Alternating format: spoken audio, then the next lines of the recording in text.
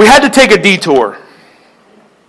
The Holy Spirit, as I was praying on Tuesday, I knew that the sermon, The Struggle is Real, was over. I knew that the series was over. And I know you'll miss it. And everybody said, Amen.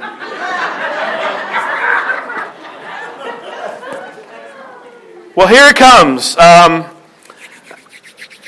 We're going to talk this morning about how Jesus talks to his disciples, and really anyone that would listen, about the kingdom of God and kingdom living. And I've entitled this series, The Upside Down, because kingdom living is upside down. Kingdom living, Jesus describes this kingdom living, and you know sort of the principles that are laid out by Jesus in these times. The first shall be last, right? What?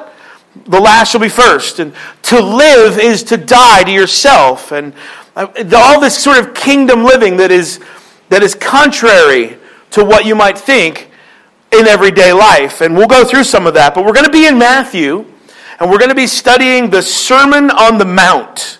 We're going to get into the Beatitudes this morning a little bit. And Matthew 5, 6, and 7 is called the Sermon on the Mount in the Scriptures. It's the first and longest recorded sermon of Jesus in the entire Bible. And we get to actually look at Jesus' words, at his words. It's not some prophet. It's not looking at Paul's letter. It's not looking at anything Timothy might have said. This is actually, we're going to get to study the very words of Jesus. And when I was a young Christian, I so appreciated a Bible that I got early on that was one of those red letter Bibles, right? You've had those? You open up the Scriptures and Jesus' words are in red, which was so important to me as a young Christian when I'm looking and think, okay, there's a lot of, because everybody says, well, the Bible was written by man. Okay, it was written by some authors, yes, but these are the words that Jesus spoke. So I was like, okay, this is where I want to focus my attention as a new Jesus follower, right? What did this person of Jesus say? And it was easy for me to find because it was in red. I so appreciated that. But these are the very words of Jesus, and to study that really kind of gets my blood moving, right? And it should mesmerize you as you look through the Scriptures and you see what this Jesus really had to say. Now, to understand the Beatitudes, you got to understand a little bit about the Old Testament, right? Where people had been living under Old Testament rules for thousands and thousands of years. Remember what I always tell you about biblical study, right? There's 3 basic rules to biblical study. First is context. The second is context, and the third is context, right? We have to sort of look at the context of what was written, the context of when it was written. The Bible wasn't written in a vacuum. The Bible was written in a time to a people in a certain area, in a certain geographic area. You have to take all of that into consideration.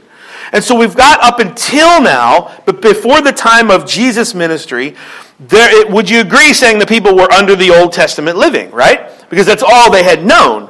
They had known these Old Testament rules and regulations for literally thousands of years. And by the time we get to our text this morning in Matthew, the Sermon on the Mount and the Beatitudes, this is the very, very, very, very, very beginning of Jesus' ministry here on earth. And the Beatitudes are sort of the opening statement to the whole sermon that Jesus is about to unleash. And this is where the New Testament really starts in the book of Matthew at the Sermon on the Mount. Now, it doesn't really start until really Jesus goes to the cross and dies, right? That's where the new covenant started, really, if you were to read it. But we're in this period of time where the people that Jesus would have been addressing in this sermon, they didn't really know anything about the New Testament. It hadn't started yet. And most of you already know, I know you guys are good Sunday school, and church attenders and all that. You already know about the New Testament. I'll give you a pass. But someone you may know might not know all there is to know about the New Testament as well, even in today's world. Not you folks, someone you know. But Jesus' audience, remember, all they had ever known was these Old Testament rules and regulations and things that we can read about, even today. And the Old Testament, if you remember, I'll just give you a refresher. You can give this to your friends. You know it. But there's some people in here, or maybe somebody you know or watching online that don't know this. The Old Testament was really built on laws, rules, regulations, and judgment. And the people in the Old Testament, they were actually living under the curse of the time. And Jesus stands up to speak. Remember, that's all they had ever known. But Jesus is going to introduce them to a new way of life, a new kingdom, as Jesus says. And the New Testament is beginning, right? This is exciting time when you're reading the Scripture. The New Testament, if you're a note taker, you might write this stuff down. If you're not much of a note taker, go ahead and write this down. The New Testament is coming, and it's going to be built on love, on grace. This thing called forgiveness is going to become a thing, where your sins are going to be able to be forgiven once and for all. This would have been foreign to the Old Testament people, right? They're like, isn't there a bunch of like a long list of things, like one of those scrolls in the cartoons where you roll it out and it goes down the roll and boom, boom, boom. Don't we have to do all these things for our sins to be forgiven? Don't we have to come to a priest, right? Don't we have to, and remember the priests, the high priests in that day, they were all Levites, right? They all had to come from the tribe of Levi. In order that you had to find someone from the tribe of Levi as a high priest. And then, the tribe of Levi, you had to have that lineage, right, to be a high priest. And you know the joke that's coming, right? You had to have Levi genes to be. I'm not ashamed to ask for a laugh or two, because, folks, it's lonely up here, and I will ask you. But this New Testament, this new covenant, Jesus said you're going to be living under love and grace and this thing called forgiveness, and actually living under the blessing of God. And for thousands of years, God's people have been burdened with the law. You can go back and actually read the law today because it's still in the Old Testament. It's part of the canon of Scripture, if you will. Is it okay if I teach a little this morning? Is it okay if we learn a little and have a little Bible class? Go read it. You can read the book of Exodus and Leviticus and Deuteronomy. You can read all of those laws. Now, first of all, the laws are difficult to read. Some of them are really difficult to read and understand. And actually, they're impossible to actually keep and to obey them. They're actually designed, if you will, to be impossible to keep all of those laws, because that's why we needed a Savior. That's why we needed someone to step in and provide love and grace and forgiveness and actually God's blessing. So now we're at this New Testament moment, right, in the Scriptures, and the Beatitudes, the Sermon on the Mount.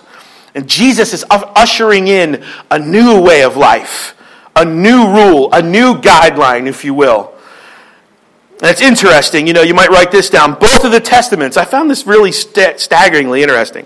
Both of the Testaments, if you will, at their moment of defining, at their defining moment when they're beginning, the Old Testament and the New, both of them begin on a mountainside, on a mountain. If you remember, the Old Testament sort of began on Mount Sinai, right? There was a guy named Moses back in Exodus.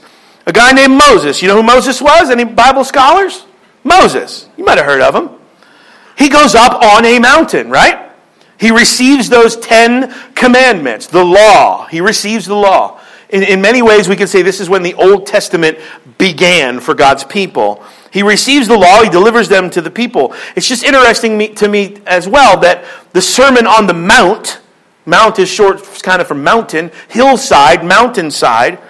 The new covenant, the New Testament begins on a mountainside. And just like Moses, Jesus goes up on a mountain, he starts to deliver, and the people gather around this hillside. And Jesus says, you know what, I'm going to introduce to you a new way of life, a new kingdom. And he begins to give these new guidelines for this new way of life. And right before we get into this text, just a little heads up. You can write this down or just put it in your coconut. What we're about to study is 100% opposite of how most of us think today. You might be sitting out this morning saying, all right, Pastor, we're ready. This is cool. I'm ready to get into it. Let's study the very words of Jesus. Let's go. This is cool. No, this is not cool. This is 100% the opposite of how most people think and most people believe today. And I would say that the words in this text that we're about to look at, not only today, but in the next few weeks, they're going to force every single person in here today and watching online to decide whether or not you're going to continue. If you really receive these words, if I say, are you ready to receive it? And you say yes, if you really believe that and you really mean that, You're going to have to decide whether you want to continue living your life after the patterns of this world, or whether you're going to turn your life over to the patterns and the will of God, to God's kingdom. And trust me when I say that He is calling each and every one of us within the sound of my voice to a different way of life. So Jesus is speaking on the Sermon on the Mount, and He's coming at them with this new message, this new covenant, this new kingdom living life, much the same as I'm coming to you this morning. Very relevant for as we're sitting here this morning. Will we accept this new way of life? It's a transforming message. And it's about to change your life. The way you believe and the way you act and the way you think. Will you receive it this morning? Yes. Are you ready? Yes. You sure? Yes. Let's read it. We're going to be in this chapter for a little while now, and I'm excited about it. Matthew chapter 5. If you have it, say amen. Most of you got there already. Amen. Matthew chapter 5, we'll start in verse 1. Come on, verse 1. Now when Jesus saw the crowds, He went up on a what? Mountainside. Here we go. And He sat down.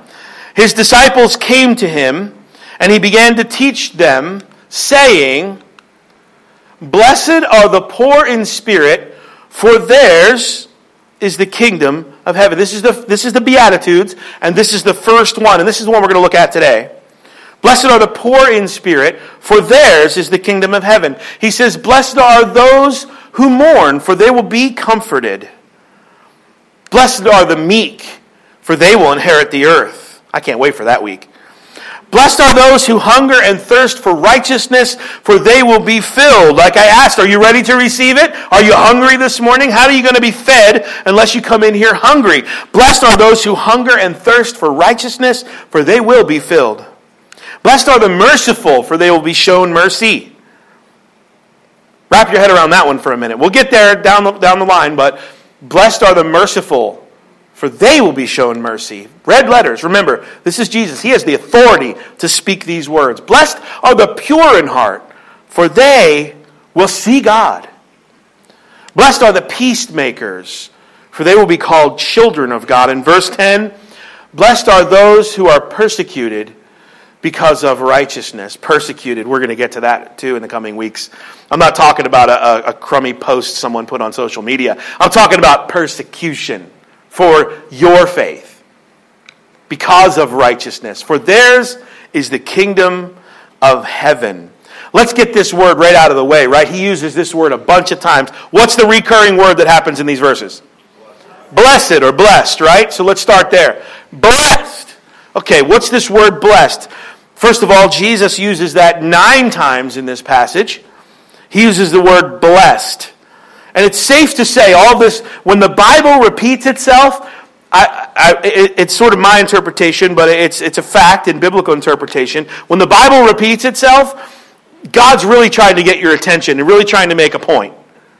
So blessed, blessed, blessed, blessed, blessed, all these 9 times. It's safe to say this morning that God wants you to be blessed. This isn't some faith believing, this isn't some name it and claim it. Everyone should be blessed, and if you pray for the first parking spot at Walmart, by God, you should get that first park. Isn't God good? No, blessed is not something that we take lightly. But it's safe to say that God wants you to be blessed. 9 times in the beginning of this attention-grabbing Sermon on the Mount, Jesus says, blessed, blessed, blessed are these people. God doesn't want you living under the curse of the Old Testament anymore. In contrast, He wants you to be blessed. Now, how many of you, and you can raise your hand, remember, my sermons, this is participants of dialogue, not a monologue, I pray. How many would say that, yeah, I would love the blessing of God in my life, right? Right? A few of you didn't raise your hand, and we're like, okay. Maybe you're not there on your faith journey. That's okay.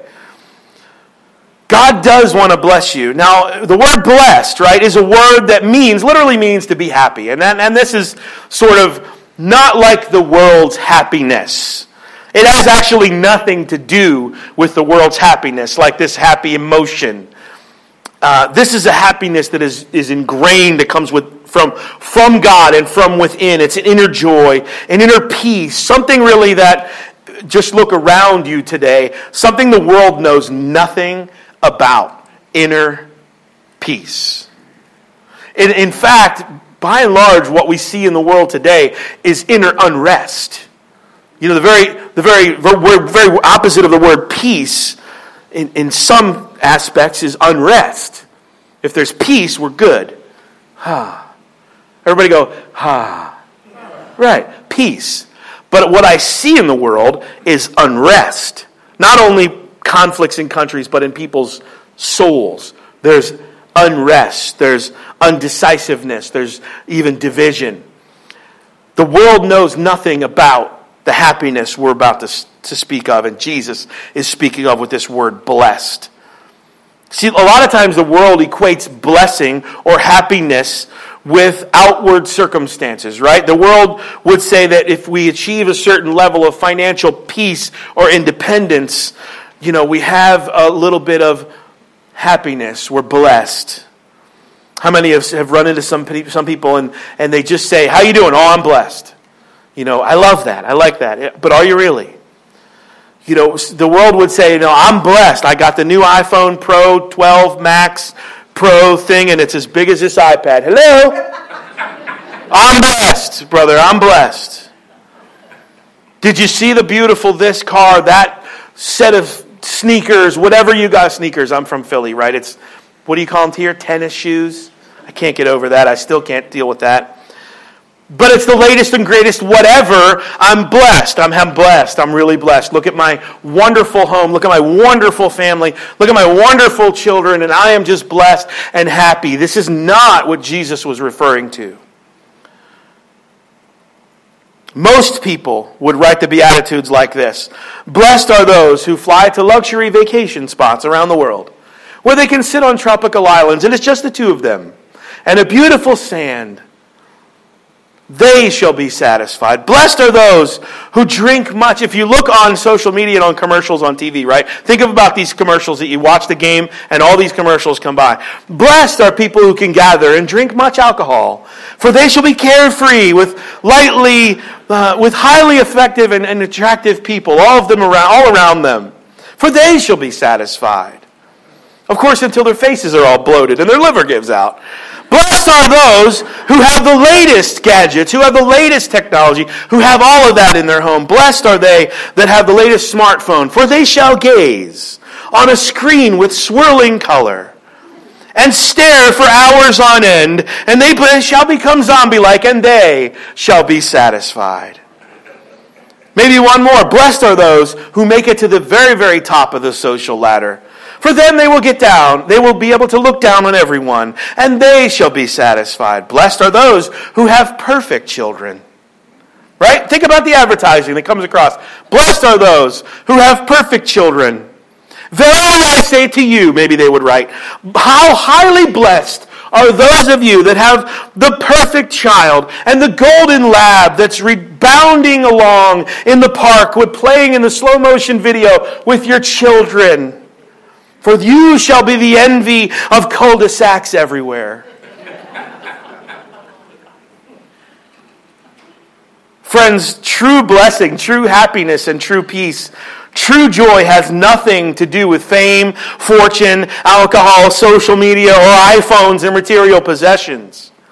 True blessing, write this down, true blessing, how I describe it, true blessing comes from divine favor. Amen. It comes from the grace of God and divine favor in your life. It's something you haven't earned, and it's something you don't deserve. It's God's divine favor. He sees it. He sees fit that you have His grace. It's something you can't put there yourself. It's something you can't earn it, you can't achieve it, you can't get it. The more harder you work, it doesn't matter. God puts this in you. This blessed, this happy, this God's divine favor. It's living your life in a way that God actually puts His hand of blessing upon your life. It's a joy that comes from within. It has to do with having a genuine and personal and active relationship with Jesus Christ the Savior. It's on the inside. It's something that happens supernaturally. It's not something you can get or achieve. It happens supernaturally. It's God's divine favor. He decides. He decides. So I want to ask you this question again. How many of you truly want the blessing of God in your life? If that's what you want this morning, I hope you're listening. And I hope you're comfortable and sitting down this morning. If you're watching online, I know most of you are sitting here. Because I wouldn't want you to faint and hit your head. And because Jesus says if you want to be happy, if you want to be blessed, how do we get there? What's the first beatitude? Jesus says, okay, you ready? Blessed. You have to become poor in spirit. Wait a minute. That's upside down. That's not what I thought was going to happen. Don't I have to work harder? Don't I have to earn it? Don't I have to show... You have to become poor in spirit. We're going to dig into this. Poor in spirit. When's the last time you ever saw that advertised in a Super Bowl commercial? Hey, everybody, become poor in spirit. I don't think so. Well, let me just state for the record that whatever poor in spirit means, and we'll get there, whatever poor in spirit means, it must be important because Jesus says that the kingdom of God, the kingdom of heaven, belongs to those who are poor in spirit. It's an encouraging word. Again, this kingdom living is upside down. How can poor in spirit be encouraging? In fact, ask your neighbor, are you poor in spirit this morning? Really do it. Are you poor in spirit? Not a great, happy response. Turn to your other neighbor who was your second choice and tell him, I don't really know what it means either. The word poor, right, in the original language, in the Greek, when Jesus spoke this, the word poor actually translates into to beg, to be a beggar. To be a beggar. It literally means to be poor in spirit. It means someone who not just has some financial difficulty. No, this means someone that is so broken. They are so empty and they're so lost. They have absolutely nothing. They literally have no choice at all to live except to stand on a street corner and beg for the very necessities of life. Be poor in spirit. They actually become a beggar.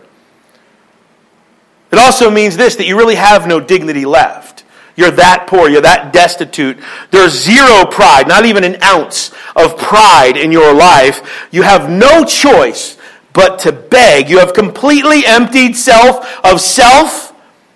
You recognize your own spiritual inadequacies and your own spiritual impoverishment.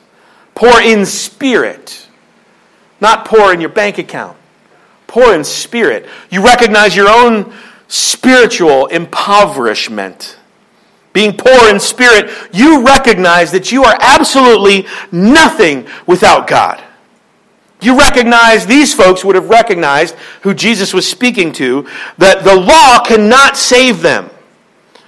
The doing of good deeds cannot save you. You recognize that everything that you are, everything that you have is because of God's grace and divine favor in your life. And you're not ashamed. You're not ashamed to declare your spiritual bankruptcy.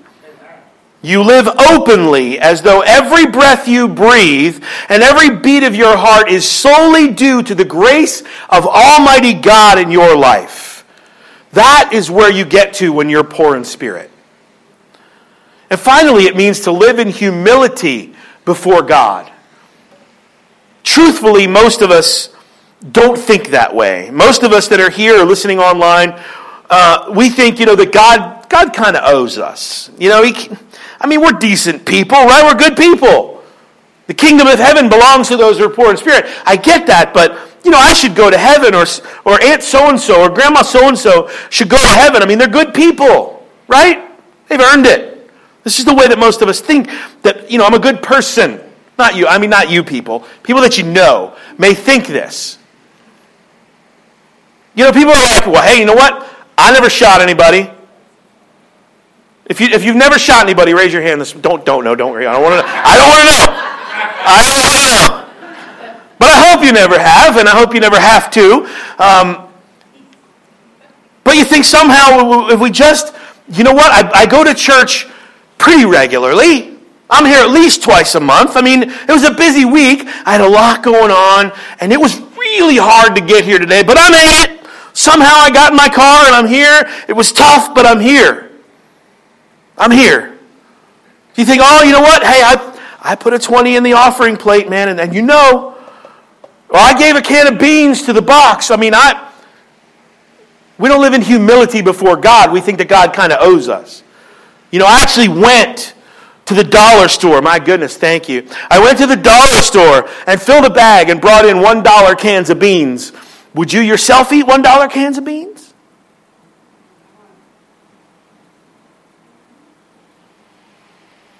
For those that don't know, the table over there in the corner is for the blessing box we have outside this office door out here that is free to come. Anybody can come and either put stuff in or take stuff out. And there's people in the community that are part of a bigger project called the Blessing Box of the Shenango Valley.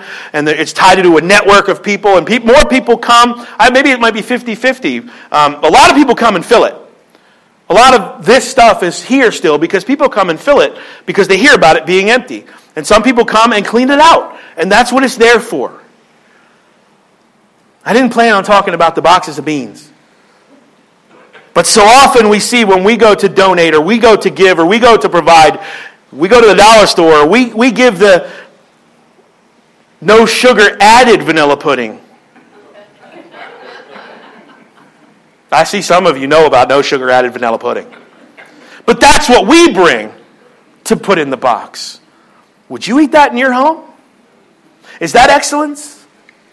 Is that hospitality? Back to the sermon. But we think because we do things like that, that's not the humility that we have, that God kind of should let us in, right? We should be part of this kingdom that he's talking about here. You know, I got a couple of things, right, that we kind of struggle with, but by and large, never shot anybody, probably. But God, he understands, and, you know, he knows, and God is love, right? God loves me, and, hey, everybody, you know what, needs to wake up a little bit and pay attention, because the kingdom of heaven, having God's blessing on your life is not coming your way because of anything that you've done. It's not coming toward you because you come to church, or because you pay your tithe, or because you take communion, or because you hold the door open for little old ladies and you bring your bag of beans. The kingdom of God belongs to the person who says, I am absolutely nothing without God. Poor in spirit. I am destitute without you, God. My life is meaningless.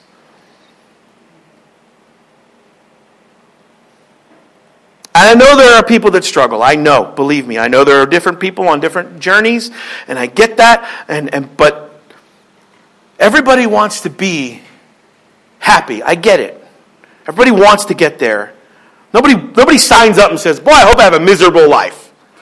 No one signs up for that. So everybody says, okay, I want to be, on one hand, I want to be happy. I want this happiness, this that you're talking about, this. I want to be blessed on one hand. On the other hand, let me just get real with you if it's all right this morning. I want to be happy. Over here, everyone in this room, and here's the uplifting thought for the day, is going to die. Everybody wants to be happy. I want to be happy. I know. Me too. But everyone's going to die. I want you to think about that. Everyone wants to be happy, but you're going to die. Oh, I'm scared of COVID. Doesn't matter if it's COVID or something else. You're going to die. The Bible says that it's appointed for man once to die. You don't get out of here alive. No one gets out of this life alive. So I want to be happy. I don't want to die, but I want to be happy. On one hand, everybody wants to be happy. So what I'm telling you is, what happens in between? What happens in between? I want to be happy, and I'm going to die. God gives you so much time, and there's a whole poem written about the dash. Anybody familiar with that? It's called The Dash, and it's basically what's on people's tombstone. They lived from 1928 to whatever, and it's that dash in between. What did you do with that time? You might have today, you might be gone tomorrow. You might die next week, you might die 10 years, you might have 20 years, you might have 50 years. The question is, you're here now, you want to be happy, but one day it's the end. What is happening on the in-between time? I want to be happy until this. There's only one thing. Every single moment, and listen to me, church, every single moment of your life here on this earth, you and I walk humbly before God. Walk humbly before God. Please hear those words this morning, church. Being poor in spirit, living humbly in humility before God, realizing that nothing you do deserves heaven. It's only by His grace and His divine favor. Walk humbly before God. God doesn't owe you anything. Augustine said this 16 centuries ago, back in the year 425 or so. That's a long time ago. He said there are three things that are essential for Christianity. This is Augustine back in the year 425. Three things that are essential for Christianity. He said, number one is humility. Number two is humility. And number three is humility. Essential for Christianity, he said. Here's the deal. The person that's poor in spirit, the person who has emptied self of self, the person who is joining us online or here in person, or myself even, that person who is here today and says, I'm absolutely nothing without God. He's all I need, and there's nothing in this world I need except for God and God alone. Here's the deal. The kingdom of God belongs to you. It belongs to you. That's who gets to taste the kingdom of God. It's not the Democrats, and it's not the Republicans. It's not the educated, and it's not the uneducated. It's not the vaccinated, it's not the unvaccinated. It's not those who have the most followers on social media. Hashtag The Struggle is Real sermon. Go back and listen to it. It's not the one who makes the most money, not the one who keeps the law, not the one who does the most greatest good deeds, not the brightest person, not the funniest person, not the prettiest person, not the kindest person. It's not the wealthiest person. No, 1,000 times no. The kingdom of God belongs to and is reserved to the person that is 100% dependent on God and walks in His humility. Three things. You got to get all these before you leave, and then we're done. Number one, self-righteousness is the opposite of humility. And it's true. You're either here this morning, right, and you're trusting in yourself for your own salvation, your own abilities, your own bootstraps, right, your own good deeds, or you realize that stuff is all worthless in the eyes of God, and the only thing that really matters is the grace of Almighty God upon your life. Here's a classic account in the Scriptures. If you have your Bibles and you have something quick to get over to Luke chapter 18, go over there. You ought to read this every week of your life. Really, Pastor? Yes, every week. Every week should start out with this. Luke 18 in verse 9. If you have it, say amen. If you're not, I'm going anyway. Luke 18:9, it's on the screen. Jesus said to some who were confident in their own righteousness, love the Scriptures, and they looked down on everyone else, Jesus told this parable. Self-sufficient people, they were confident in their own righteousness, not in the righteousness of God, not walking in His humility. This is what Jesus said. He told them this parable. There were two men. They went up to the temple to pray. One a Pharisee, the other a tax collector. And if you know anything about the Scriptures, these people that would be called tax collectors, they were the lowest of the low, right? They were people that were hated, despised. Most of the time they were criminals. They would take more than the tax that was required and pocket the difference. And if you know the Bible history, that's kind of the people they were. And the Pharisees was a religious person. A Pharisee. And I would say, who's a Pharisee? Kind of if this was those days right now, we would probably fit into that category. We would be those religious people. You probably consider yourself a religious person, right? If you're in church today, some of us would say that we're religious people. So the story in the Pharisees, I'm a Pharisee, you're a Pharisee, and there's a tax collector. And they go up to the temple to pray. And in verse 11 it says this, that the Pharisee stood by himself. The religious person stood by himself. You know, he's in the temple, in their church of the day, right? And he's praying. And he stands up and he prayed about himself, stood by himself and said, "Oh God, I thank you that I am not like all those other people. Robbers, the evildoers, and those adulterers, and even our old tax collector. What's he doing in church?" He goes on to say this, "I fast twice a week, and I give a tenth of everything I have in the offering." Verse 13, but the tax collector stood at a distance, sort of off to the side, unassuming. He would not even look up to heaven. Talk about not having that self-pride thing. He would not even look up to heaven, but he beat his breast and said, "God, have mercy on me, a sinner."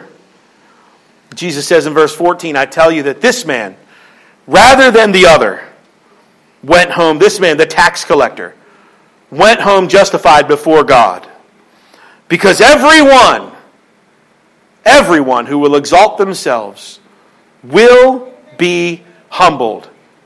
And those who humble themselves will be exalted. It's upside down. It's upside down. And that's exactly what this first beatitude is about. Realizing that there's nothing you can do to merit God's amazing grace. And on your very best day, you're nothing but a sinner in dire need of a Savior. And it doesn't matter if like this tax collector, or it doesn't matter like this Pharisee, if you give a double, triple tithe, we'll take it. But it doesn't matter. It's not getting you into the kingdom of heaven.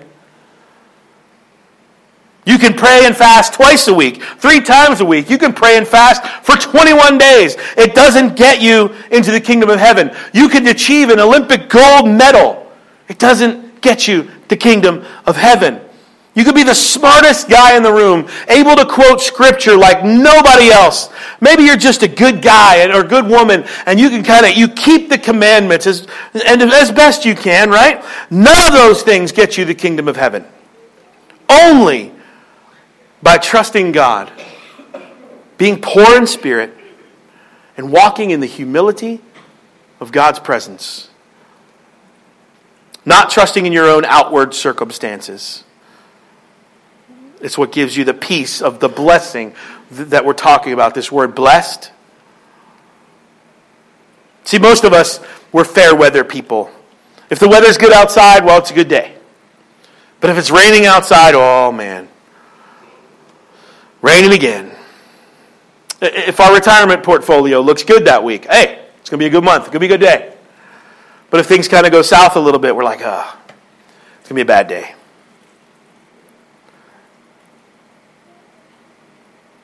It's like the lady who was comparing good and bad with a friend of hers, and some things look good, some things look bad, and she says she just got married, and she goes to her friend and she says, "You know what? I just got married." The friend says, "Oh, that's good." The lady says, "No, it's bad. He doesn't love me." They go, "Oh, that's bad." "No, it's good because he's rich." And the lady says, "Oh, it's good."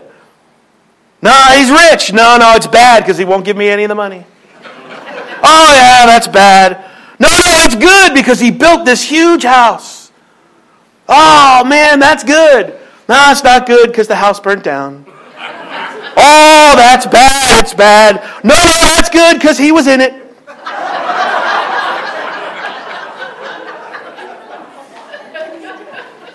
Fair weather people. The Apostle Paul writes this. I'm not saying this because I'm in need. This is Philippians chapter 4, and we packaged this in a nice little hashtag whatever sermon that was a couple weeks ago. He says, I've learned to be content whatever the circumstances. He says this, I know what it is to be in need. I know what it is to have plenty. What does that mean? He goes, I know what it is to have nothing. Literally nothing. Be dirt poor. In fact, Paul was in prison. I know what it is to have plenty, to have all that I need. And whether I have a little or have a lot, I have learned the secret of being content in any and every situation, whether I'm well-fed or hungry, whether living in plenty or in want. Well, what's the secret? I can do all this through Him who gives me strength. Well, how do you expect me to be happy if I lose everything? How do you expect me, God, to be happy if I've lost literally everything? My job, my family, how you can trust God for His strength. Not your own strength. Through His strength. To see you through. What if I get sick and lose my health? Keep trusting God. God will see you through this health crisis. God, what if I lose it all financially? Keep trusting God. You will only realize this blessing when you are absolutely and only depending on God. You can have a lot, like Paul said, or you can have a little. Doesn't matter. The secret to contentment is you can do it all through Him who gives you strength. The last thing, humility and serving are twins. It's not enough to sit around all day and just say, I need you, God. I'm nothing without you, God. I am completely dependent on you. Because once you find yourself emptying yourself of yourself, and you're truly crying out to God and leaning on Him literally for everything in life, you can't help but get up and start serving the people around you in the name of the Lord. Humility and service are twins. You can't do one without the other. Think about that. And don't forget that. So many times we hear these messages and we hear these points and we read the scriptures and we close our Bible and we go home and that Bible sits on the counter, the TV stand, or wherever it sits until next week when we come in here and open it again. And we may have forgotten what we heard. It's easy to forget. Is anybody forgetful? There's a few that admit it. You can get kind of forgetful. You just, what did he say? Well, let me open the scriptures again and read it. I don't want you to forget this stuff because this is life-changing, life-transforming stuff if you will come hungry and eat it. There was a story, and I'll end with this, and I say don't forget this stuff because some of us can get a little bit forgetful. There was a couple, and they met, right? They actually met in a nursing home. Older couple met in a nursing convalescent home, and they met each other, and they started to like each other. And they fell in love with one another, and in the nursing home. And how many have seen? Like, that's kind of cute, right? And one day, the man got up enough courage, he was going to ask this lady if she would marry him. And he was going to do it at the dinner table. You know where they all eat dinner in these places? They all have like a community dinner table. And the place where they all eat dinner. So he went over and he sat down and he said, hey, honey, I want to ask you something. Picture this in your mind's eye, right? She said, well, what's that? He said, will you marry me? She said, yes, I will. And so he was all fired up and excited, this older man. He went to bed and he got up the next morning and he remembered asking her, but he couldn't remember if she said yes or no. So he decided, right, I'm talking about don't forget what you learned today. He decided he would just be honest, and he goes and finds her at the breakfast table and he says, honey, last night at the dinner table, I know that I asked you to marry me, but I can't for the life of me remember if you said yes or no. She said, I said yes. And she goes, I'm glad you asked because this morning when I woke up, I knew I said yes, but I couldn't remember who asked me.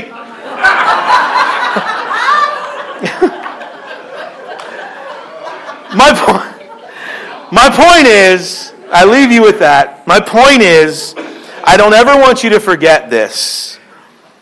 That God calls us to be poor in spirit. You can't live another moment of your life without total dependence upon God.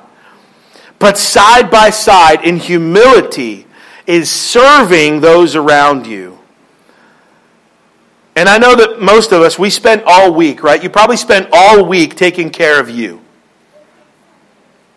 Well, what did you do in the last 7 days to serve someone else? To serve your church? Do you know that 20% of the people do 80% of the work around here? Maybe it's your turn. What have you done in the last seven days for your neighbor? And what have you done this week for Jesus himself? Let's stand this morning. Randy, if you would come. I want to read this and leave you with this. And we'll pray and we will go. But I want to leave you with this. Somewhere. Philippians in the scriptures tells us this. In your relationships with one another, have the same mindset. Some translation says, have the attitude of Christ Jesus. Who being in very nature God, did not consider himself, or did not consider equality with God something to be used to his own advantage. Humility. Rather, he made himself nothing by taking the very nature of a what? Servant. He made himself nothing. The ultimate example of humility. And he took on the nature of a servant. Humility and service are twins.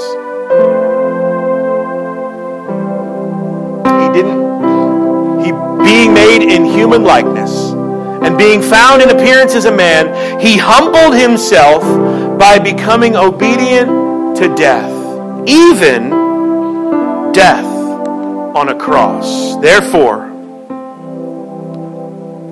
God exalted him to the highest place. Jesus, being the ultimate example for us, humbled himself to death.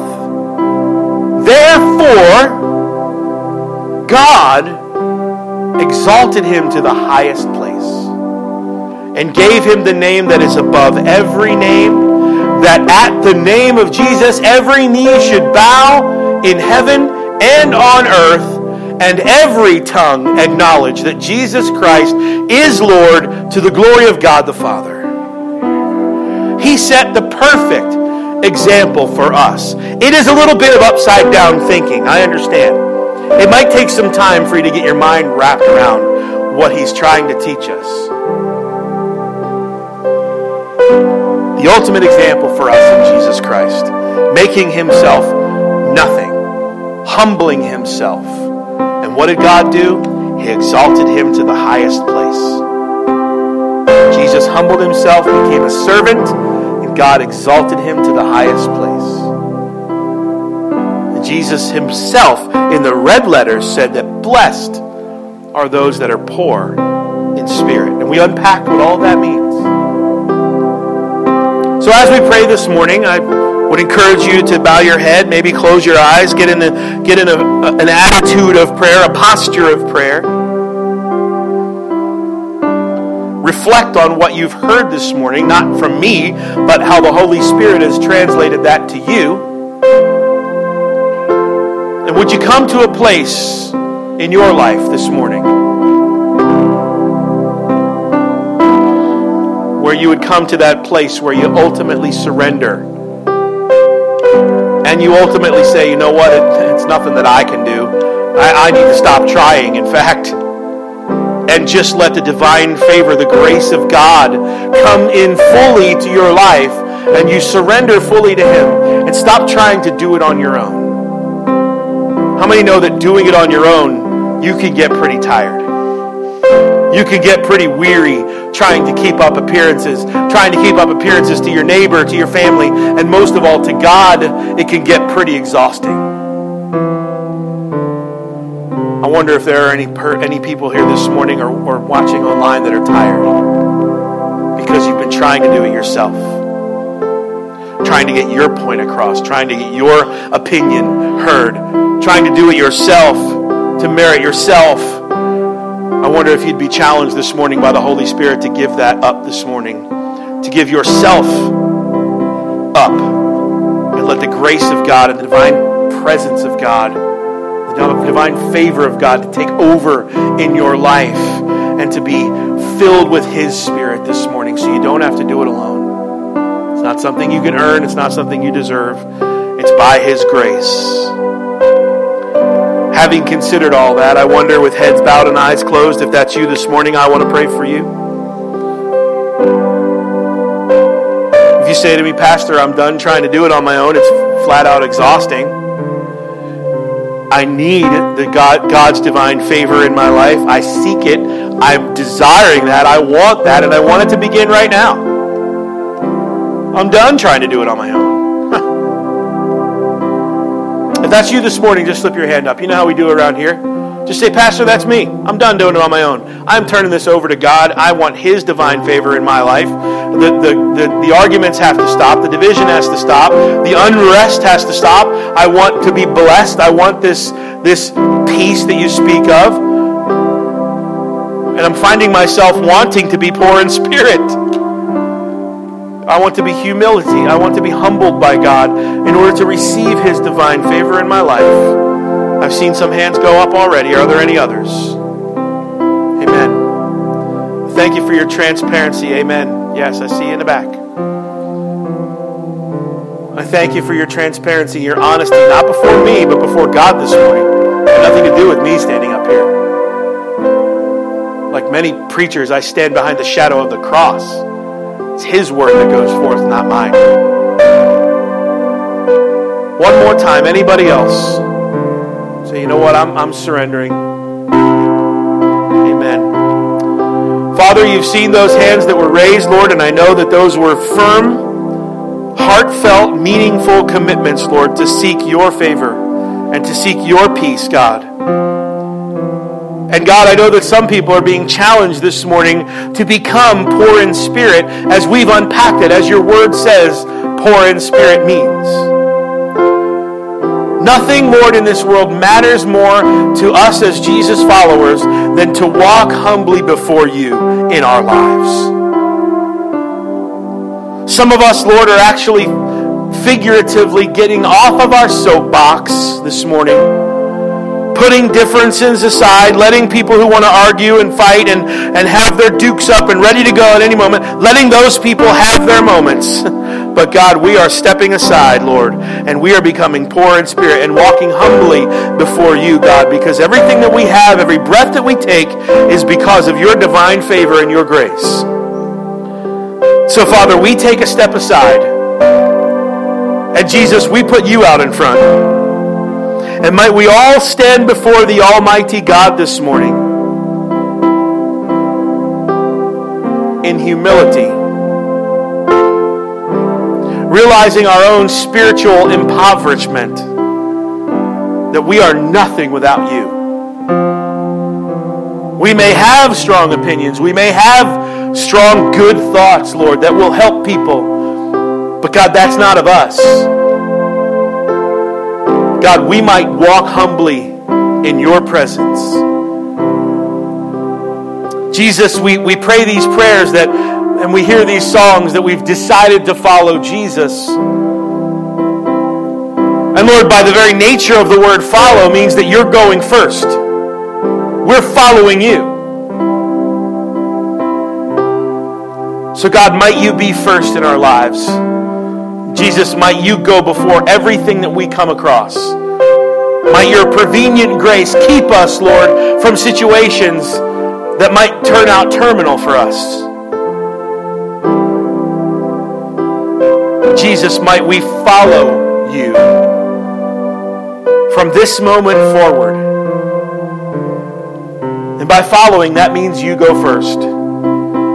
So, Lord, we follow you. I thank you, Lord, for this word. I thank you, Jesus, for the red letters in the Bible. Now, Lord, take these words that you have delivered to every person that's heard them this morning. translate them, Lord, might they permeate our hearts. That some way, Lord, we will find in us exactly how to empty ourselves and to allow you to take full control. Blessed are those who are poor in spirit.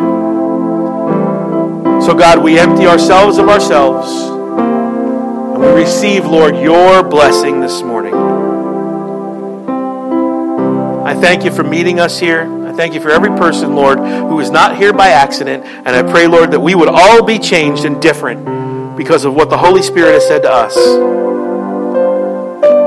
And although we may depart from this place, might we not depart from your presence. And it's in Jesus' name that I pray.